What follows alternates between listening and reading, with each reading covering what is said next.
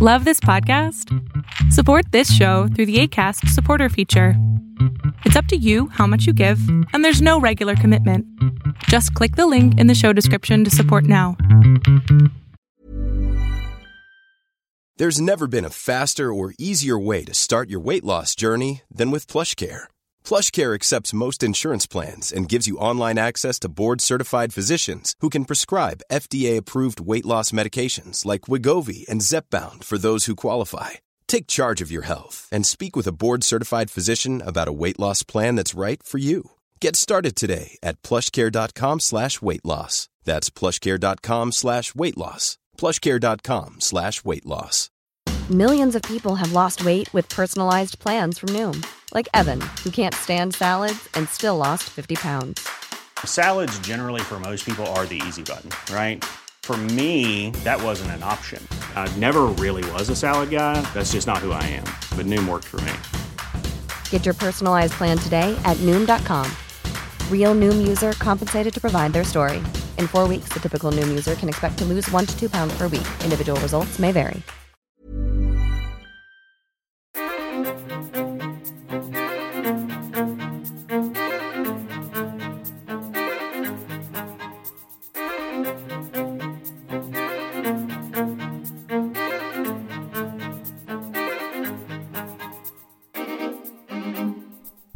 Good morning, good afternoon, and good evening, Undying Light listeners. I am your host, Pastor Alex, and we are back at it once again with another new episode. I am a pastor of a small church in northern or middle of Iowa, I guess however you want to structure it. And we are in the middle of a ton of cornfields, small little community, about 700 people. And we have 3 churches here in town, Baptist, Methodist, and Lutheran. And I'm the pastor of the Lutheran church. And my mission in this community is to bring you the gospel just as it is on this show. And so if you're listening, then obviously you've, I would hope, have listened to previous episodes. But if not, then welcome to Undying Light, a show made for you, the listener, to not be so theologically heavy that you have to take notes with, but one that will cover those topics and explain them in a manner that are easy for you to understand. And we work ourselves through scripture, verse by verse, chapter by chapter, book by book. And that is what Friday's show does. Tuesdays, on the other hand, we are often working through a series. Right now we're doing Lutheran and Reformed, and in the greater scope of explaining the Lutheran faith and Lutheran traditions. That is on our Tuesday show. That may come to an end here in a couple of weeks when we wrap up the last few chapters of Between Wittenberg and Geneva, and we may just move into just doing a little bit longer Friday shows, depending on where we find ourselves, in the gospel account. I'd still like to do the 30-minute episodes.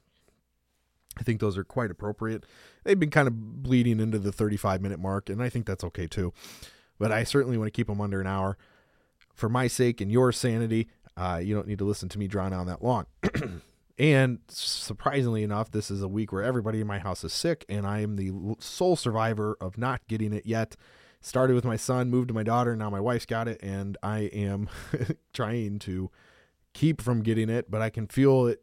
I can feel like my voice starting to get a little raspy, and that drives me nuts. So I hope that this episode is enjoyable, and I, if I have to cough or hack or anything, I'll make sure to delete that out of the show. You don't need to hear that, but I do have my bloopers and stuff. I just kind of keep rolling. I rarely ever cut anything out, and the only times I do is if I really just mess up a whole section, and it's only a couple seconds that I'm actually cutting. So I what you get is literally the full raw version of the show.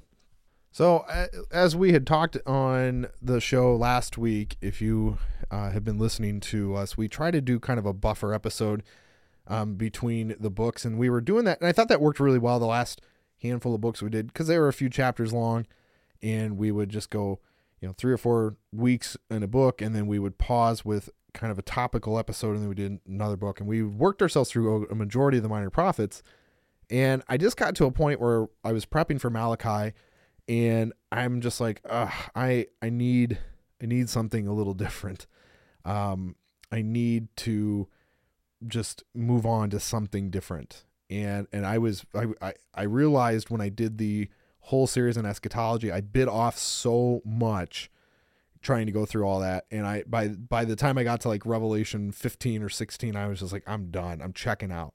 But I made sure to plow through it for your sake. But as I was prepping for those shows, I'm like, I just have nothing left to give because I have spent so much time looking at this stuff.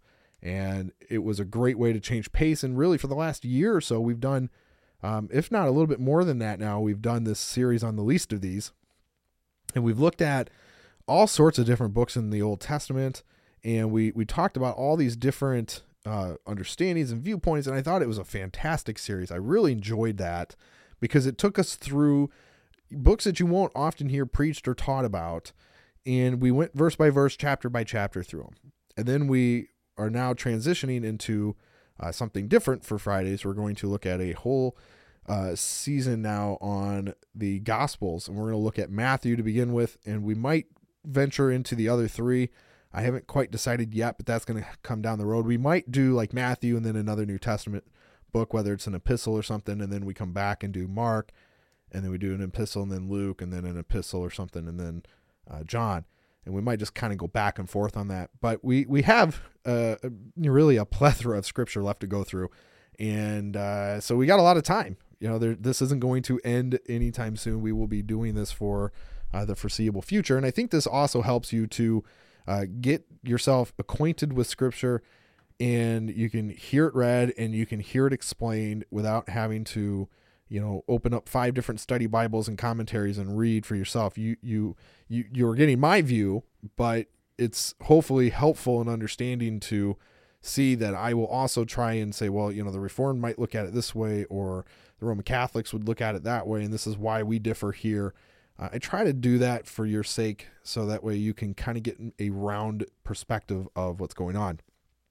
And we dig into this New Testament now, and I'm going to kind of push aside the thought I had last week of doing a show on God's wrath. The more I thought about it this week, I had just got done doing all the minor prophets, and every one of those was a story on God's wrath. And so I'm kind of like, okay, we've talked about the flood when we did eschatology. We've talked a lot about the day of the Lord. We've talked, it's a topic that I've been beaten into the ground, and the horse is dead, and I'm done. I'm moving on. So we're going to look at Matthew. We're going to look at the introduction, and we are going to dig into that today. Just a few quick reminders before we do it. I have not really talked too much on quote unquote my commercials, and I air quoted that here these last few weeks, just because I've been trying to get into the material quicker. But I don't want you to forget, if you want to help support the show, we are listener supported. You could do so for as little as $1 a month. And, and this is interesting. I want to say this before we get into the show. I was looking for some curriculum for my confirmands, and I went and ordered some Lutheran curriculum to help them teach and read through the catechism. And I have student handbooks, and I've got a leader's guide, and then I got new Bibles for my confirmands. And the question necessarily wasn't on the content, it was the cost. And I thought about that for a little bit. And my wife even brought up something. She's like, you're going to spend $200 and I'm basically getting one semester. I'm getting 5 new Bibles. I'm getting 5 student handbooks on the catechism and Lutheran living. And I'm getting a leadership guide on that. So it's a good chunk of stuff. It's like 12 or 13 books that I'm getting for $200, and that's with shipping. And so it's, each little student handbook is $10 a piece. The leadership guide is $29. The Bibles, I think, were like $32 or something. So not a terrible cost, but it adds up. And I got to thinking, I'm like, I'm putting this investment into the church, and I'm, the church is putting this investment into the students. And my wife made a comment. She's like, if they're charging for that curriculum, which I essentially have in my Luther's small catechism on my desk, but it's taking it and adapting it into a means that I can teach my students hopefully quicker and more efficient and more cohesively. Why am I balking at paying any sort of money for it when that is what the curriculum is designed for? And I thought about that a little bit, and she goes, so why would you feel guilty about, offering a patron package for your followers. And because I had been wrestling with this notion of, do I charge $1? Do I charge $5? Do I set up tiers? Do I do, how do I do that? And I've really, since we've started this, we've left it to up to the notion of, if you give $1, you get everything. You can give more if you choose to. But it's, I'm selling you my time and my understanding of the scripture in hopes that you will find yourself rooted deeper into God's word. And so that's why I've only ever kept it at $1, and we will not change. It'll be $1, or you can give more if you choose. I'm not going to stiff arm anybody into it, because for me, I want the community aspect. I want you to come and join us on Discord. I want you to come and join us on Instagram. I want you to come and join us on the Bible studies and all the things that we do as a group. So $1 a month gets you full access to all the stuff behind the scenes. And I pray that it's edifying. If you're listening to the show, I'm sure you've hopefully enjoyed the content that I've delivered. You'll get that and more when you come and join us on Patreon. But if you choose not to, I'm totally respectable of that as well. But if you do listen to the show, please share it across your platforms and send us reviews, subscribe to us on whatever platform you are. Make sure you set the notifications and all that jazz. So anywho's, that's the Patreon. Obviously, Logos, big announcements coming. By the time this show airs, I should be able to make the announcements. So pay attention to my Instagram account. I'll probably put it up on Twitter too. Twitter is the Undying Light Ministries page. But follow me on Instagram, and you'll get some big announcements for Logos coming down your views here shortly.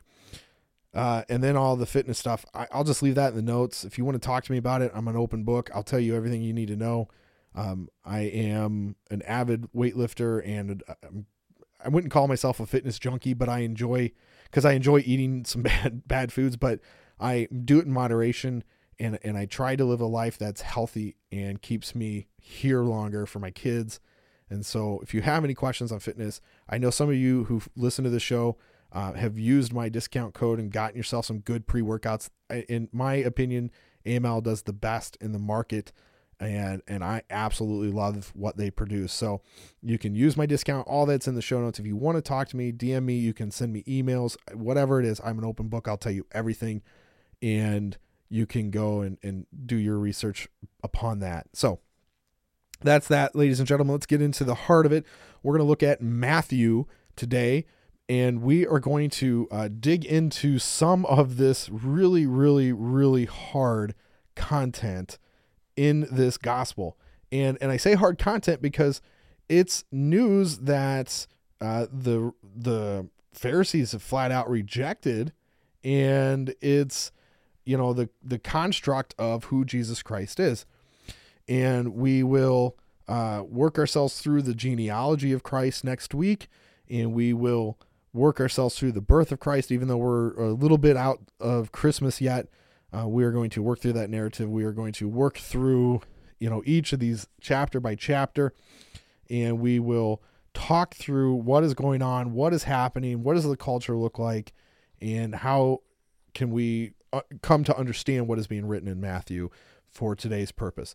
And I chose Matthew because it's a little bit longer of the Gospels. It's an interesting perspective that kind of is the different side of the racetrack than what Luke is talking about. But we'll look at both of those Gospels, and we might even get into it to where we're looking at them in kind of a tandem fashion, and we go back and forth. There is a book out there that's called The Harmony of the Gospels, and I'm going to use that when we do our Bible study, which is available to patrons. We are going to use the Harmony of the Gospels as I do my Bible study for my church and for the patrons, and we will look at all four Gospels as they come up. Now, obviously, Matthew, Mark, and Luke, the three synoptic Gospels, are going to have more in common than John, but they all have some major significant events that all kind of work themselves through. And so we'll talk, why does this book put this event in a different order than this book, and we'll talk all about that during our Bible study. But for now, we're going to look solely at Matthew, and then we might get into kind of the parlay between Mark and Luke and where they are. We might just make note of it as we go along, like, if you're following, the timeline of Jesus, then this is where you would be in Mark, and this is where you'd be in Luke. So we will dig into the genealogy next week. I will make an attempt to read through all of it. I don't think there's anything in here that's crazy hard, but I will make my best attempts to read all of it for for you. So I may just give you a pre-note and say, okay, go ahead and mute, and then you can read it yourself, and then unmute after so long. And I'll put the unmute time in there so you don't have to deal with me stumbling, but I'll do my best. And if I do make anything ferocious, I'll remove it. So, all right, so let's get into Matthew. We'll start with this little timeline just to kind of bring about some understanding here. Some theologians would argue that Jesus was born before the year 0, which would be like, a year or two before that marker. Some people believe that he was born in 1 or 2 BC. Some would then argue to the other end of it that he was born in 1 or 2 AD. But let's just say he's born in 2 BC.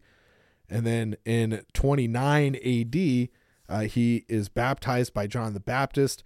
This is can roughly be 30, 31 years or so, depending on when we place his birth at the year. Again, there's another theological debate on was he born in September? Was he born in December? Why is December 25th his decided upon birthday? It's a topic it's not fruitful for the Christian to deal with at this juncture in this show, so we're not going to talk about it. The collective view of the church is December 25th is his birthday. That's just where we're going to stick with. Whether you believe it was September or not, that doesn't matter. We celebrate it on December 25th. So when we get to this kind of timeline, when Jesus is going to meet John the Baptist, he's roughly about 30 years old. You could say 30, 31, but he's 30 years old. This was the time at which he would have been a fully grown man in the Jewish eyes. And then he begins his ministry upon the baptism. In AD 33, he is crucified, he dies, and raises from the grave, and we celebrate our first Pentecost in AD 33. So about 3 years after his baptism. Matthew, the gospel, is written in and around 50 AD, so only about 17 or so years after the death and resurrection of Christ. So very significant that we understand that Matthew was written very close to the life of Christ. And of course, we know we'll get into who Matthew is too as we move through this. And then shortly after Matthew's written, about 68 AD, so another 18 years or so, we have the martyrdom of Peter and Paul happening about the same time. And then we know that all of the rest of the apostles are killed, and we know that John lives until well past 90, and so he's very much an older man by the time he dies versus the apostles. So we could say that most of those guys were probably in their mid to late 20s by the time they were rolling with Jesus. Some of them might be a little bit older, but that is really not a big deal to deal with. It's not a topic of importance. It's just an interesting, side note. But for the larger, grander schemes, and I think sometimes we try to place emphasis on too many things that just aren't found in the scripture. And we try to talk about it from a perspective of, this means that and blah, blah, blah. And none of that really has any correlation to the gospel. So let's stick with that. 50 AD, Matthew writes his gospel, and we will have a whole plethora of places that we will visit as we work ourselves through. We have a whole plethora of people. We will see Jesus. We will meet John the Baptist, the 12 apostles, Jesus' family, the scribes and Pharisees, Sadducees, Herod the Great, Herod Antipas, Mary Magdalene, Mary the mother of James and Joseph, and mother of James and John. So we have a group of people that are all will be at some point talking with Jesus or doing something behind the scenes, as we see with Herod the Great. We know that most of these people have interactions with Jesus. John the Baptist does, the 12 apostles, Jesus' family, the scribes, Pharisees, Sadducees, and the Marys and the mothers. they all interact with Jesus, and we'll work ourselves through all that when we get there. Now, just before we get further in, we will cross the eschatological chapters 24 and 25, and we will work ourselves through that, but they will be probably a rendition of what we talked about last year or 2 years ago when we dealt with Matthew 24 and 25 in the eschatology series. So we get to the purpose of this book. It is to proclaim God's end time rule has come in the person and ministry of Jesus Christ. That is the whole premise. It is the proclamation that God's end times rule has come in the person and ministry of Jesus Christ. This is it. He is the Messiah. He is the sacrificial lamb. He is the one who is the Redeemer and Savior of the world. That is Jesus Christ. All of it comes together in Christ. So as always, we have our law themes and gospel themes in any book we deal with. We've got God's judgment, and we will see repentance. We will see the political and religious opposition as they will engage with Jesus further in the gospel. It's not so evident up front. If we were to jump over to Mark, we would see a little bit more confrontation up front because Mark just kind of chunks his stories right together and just moves really quick through it. That's why his gospel is only 16 chapters long. But we will see that political and religious opposition come. We'll see authoritative teaching. We'll see confronting a brother who sins. Those are all chapters that we will deal with because they have often been led to really bad misunderstanding of doctrine, in my opinion. So we'll work ourselves through that.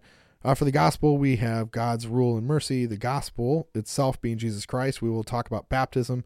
We will see compassion, authoritative teaching from Jesus, the Lord's Supper being instituted, and forgiving the brother who sins. And so we will talk all through all that content. I'm very excited. I love this book. Matthew is probably one of my most treasured gospels, in my opinion.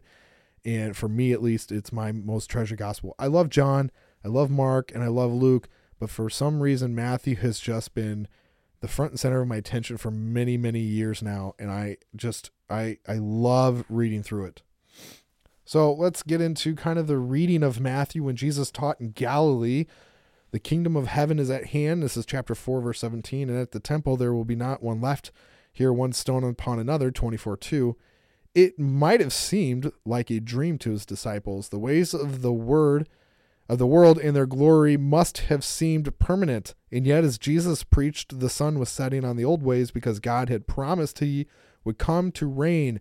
In the Gospel of Matthew, Jesus reveals the glorious appearing of the kingdom of heaven. Jeffrey Gibbs characterizes Matthew's account as follows.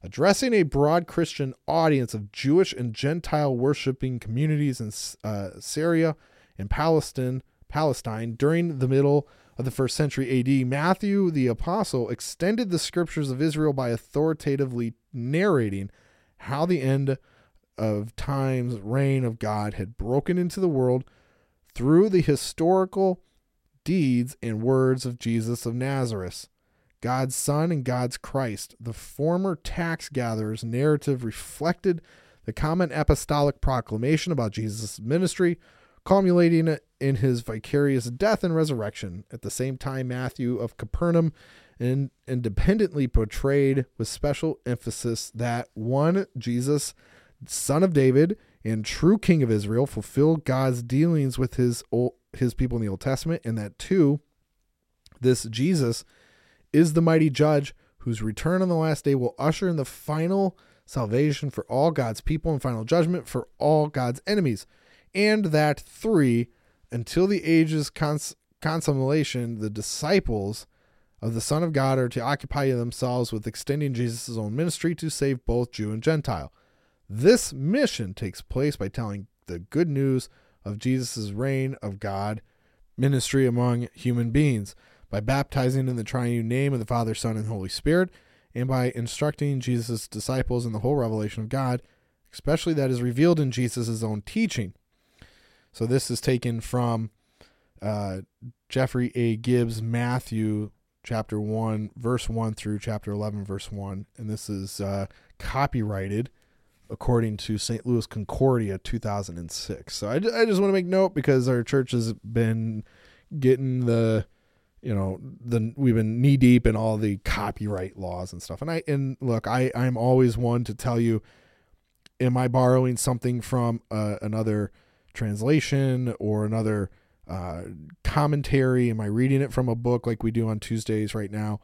I always want to make that front and center, and you'll know when it's me talking versus when I'm reading something. And sometimes you may not, but for the most part, if I'm going to read or acknowledge something, I will tell you where I'm getting it from. For instance, right now I'm going through the introduction of Matthew through the Lutheran Study Bible, and these are the notes that they have, and I take what they have and kind of rearrange and paraphrase, and I talk through some of that stuff and what's important and what's not, in my eyes for this particular discussion, the least important things. And I talk through some of that. And so, like, for instance, they've got a couple great sections here on the kingdom of Herod, and we're going to read through that really quick, and then we'll dig into the challenges. So if you have a Lutheran Study Bible, it's a great resource, and I find it to be, it's not, in my opinion, it is better than the Reformation Study Bible and the ESV. The ESV Study Bible is a little bit more directed towards one very particular view. The Reformation Study Bible has some issues, in my opinion, as well, where it, again, trying to kind of truncates just the Reformed view. And the Lutheran view, when you read through it, yes, the commentary on the verses will be saturated in the Lutheran theology, but the introductions to the books themselves are fascinating because it gives you such a different and unique perspective of each book.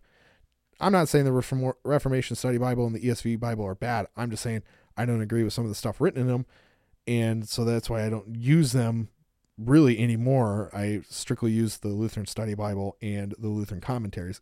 I'm a Lutheran pastor. That's kind of what I do. So the kingdom of Herod, this is appointed as king of Judah by the Romans. Herod the Great was staunchly loyal to Rome during his reign from 31 to 1 BC. By circa 20 BC, Herod controlled the areas shown on this map above, which would include the 22 cities that he rebuilt and fortresses, including Caesarea Mariana and Sebastian, Herodium, and Massadia. The greatest monument was the Jewish temple. After Herod's death, the bulk of his kingdom was divided amongst his three sons. Archelaus succeeded him in Judea, Idumea, and Samaria, and Antipas became tetrarch of Galilee and Perea. Philip received a handful of other locations, and Archelaus was disposed of in 6 AD, and his lands became the Roman Empire province governed from Caesarea and Jerusalem. Agrippa I, Herod's grandson, would rule almost all of Herod's former lands through favor from Caesar, and later Calidas Caesar, and this is now Agrippa II, ruled some of the same territory, just not Judea. Paul appears before Agrippa II on his way to Rome in Acts 25:13 through 26:32. So kind of a little interesting history on Herod and his descendants. Again, some of the names I don't, or I'm just butchering, so you just have to deal with it because I sometimes, and I made this comment before, sometimes I'll read a word and I'll hear it pronounced over and over and over, and I'll practice it, but my tongue just does not and cannot get some of the names right. And it takes a long time for me to practice, which I just don't have. I've been in and out of the doctor's offices this week. I was in the ER on Monday. It's just been a crazy, crazy week. And by the time you listen to this show, it would have been last week. And so finally I snuck away today on Friday. Normally I don't record this late in the week. Normally I'm recording on Monday or Tuesday. And this whole week has just been a trash heap. So I haven't had any practice at any of these names. So please forgive me. But you know what? That's the rawness of this show, right? That's what you're going to get. So we have challenges for readers as always. We won't get into Luther on Matthew because he's got a whole long preference on all of it. So you can actually read his stuff. If you want a direct source I can get you that, just send me a DM and I can show you where you can get it. But we're going to get into some of the challenges here for the readers. With any of these three gospels, or really any of the four, you're going to have some challenges with its relationship to others. And the Lutheran Study Bible has a great 3 or 4 page article on each of these testaments and how they play in accordance with each other. We might do a show on that. We just might work ourselves through it sometime. Maybe we'll take a break from Matthew halfway through or something. I don't know. But it would be a good topic to cover, because I think it would be helpful for you as a listener to see how Matthew and Mark and Luke and John all intertwine and yet are different and singular in themselves. So some other challenges. Jesus in the community of faith. Since the gospel, according to Matthew, is the only gospel that directly mentions congregations in chapter 16, 18, and 18, verse 17, some interpreters have emphasized the role of the early Christian church in writing this gospel. The typical critical argument is that Matthew strongly reflects the needs, interests, and interpretations of early congregations, and the members of these congregations made up the stories and teachings about Jesus' life and address issues of their time and place. Although Matthew does focus more on the community of faith than the other gospels do, this does not mean that his gospel is about the early church rather than the actual events and teachings of Jesus. Matthew answers questions about congregational life while faithfully describing Jesus' ministry, which founded the community of faith. Order and meaning to the story in the Gospels, the teachings and events of Jesus' life are not simply gathered together randomly, but are presented or narrated in for the instruction for the reader. Matthew's account illustrates this clarity by the 5 sermons or discourses that organize Jesus' teachings into blocks. Those are broken into chapters 5 through 7, chapters 10, chapters 13, 18, and 24 through 25. These passages before and after each saying or event often help the reader to interpret their meaning and their role in the larger story. The study of these relationships, narrative criticism, is important for interpreting and applying the gospel message. In other words, it is important to study the story of Matthew presents it before comparing his account to other gospels. Sermon on the Mount. A long-standing debate questions whether the Sermon on the Mount in chapters 5 through 7 presents law or presents the gospel. Jesus does not present the sermon specifically to convict people of their sins, although they may certainly have happened as people read the sermon.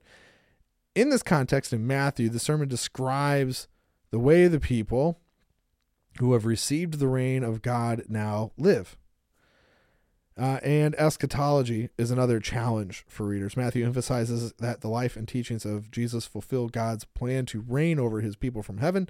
In Jesus, the end times reign of God has come. In Matthew, Jesus mentions the kingdom of God or the kingdom of heaven 48 times. This is the single most important theme of the gospel. Blessings for the readers as you will read into this chapter this book with me. As you read the gospel of Matthew, rejoice, especially in the very full accounting he gives of Jesus' teaching. His 5 discourses record more of Jesus' parables and sayings than are recorded in Mark and Luke. And also take special note of the promise that Christ is coming again to reign eternally. As you face struggles, dwell on this sure and certain hope in your Savior.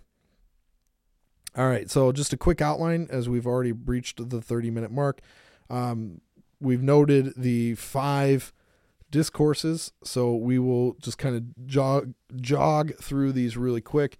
There's essentially 3 divisions that overarch the entire book of Matthew. The first being the person of Christ. This is the genealogy, birth, and childhood, and the ministry of John the Baptist. This takes us from chapter 1 through chapter 4, verse 16.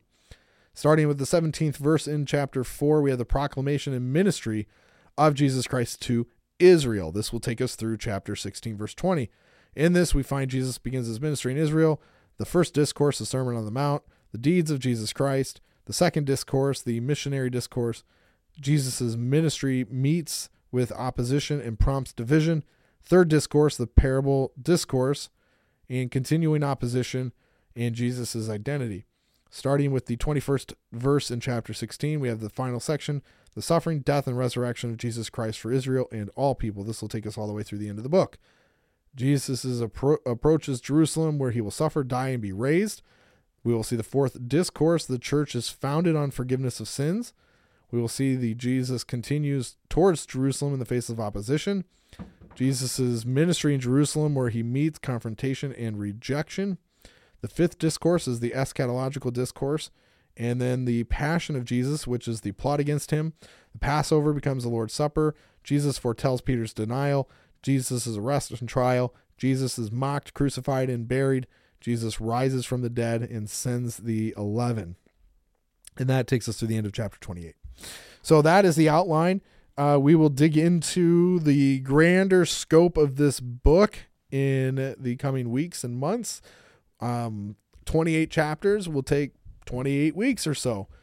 So we've got, 6 months or so, a little bit more than that, of life in Matthew before we move on.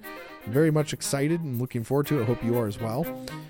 And that's going to wrap the show today, ladies and gentlemen. Thanks for tuning in. I hope you have a great week. Get to church on Sunday and be blessed. We'll see you later.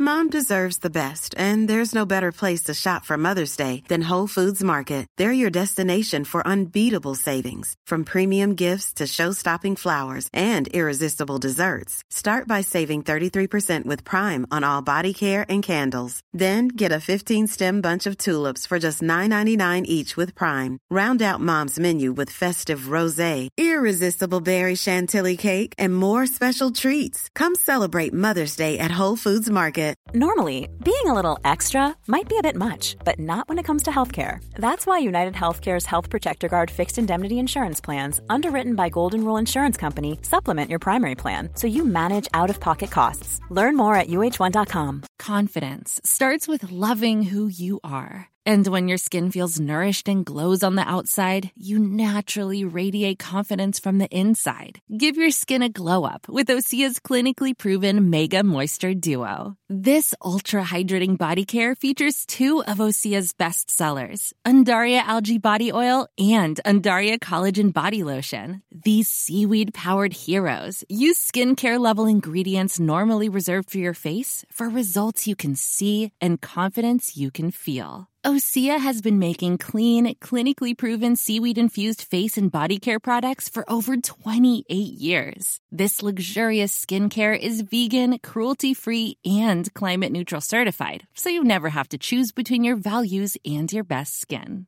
Glow from the inside out. Get 10% off your first order with code GLOW at OseaMalibu.com. That's OSEA Malibu.com, code GLOW.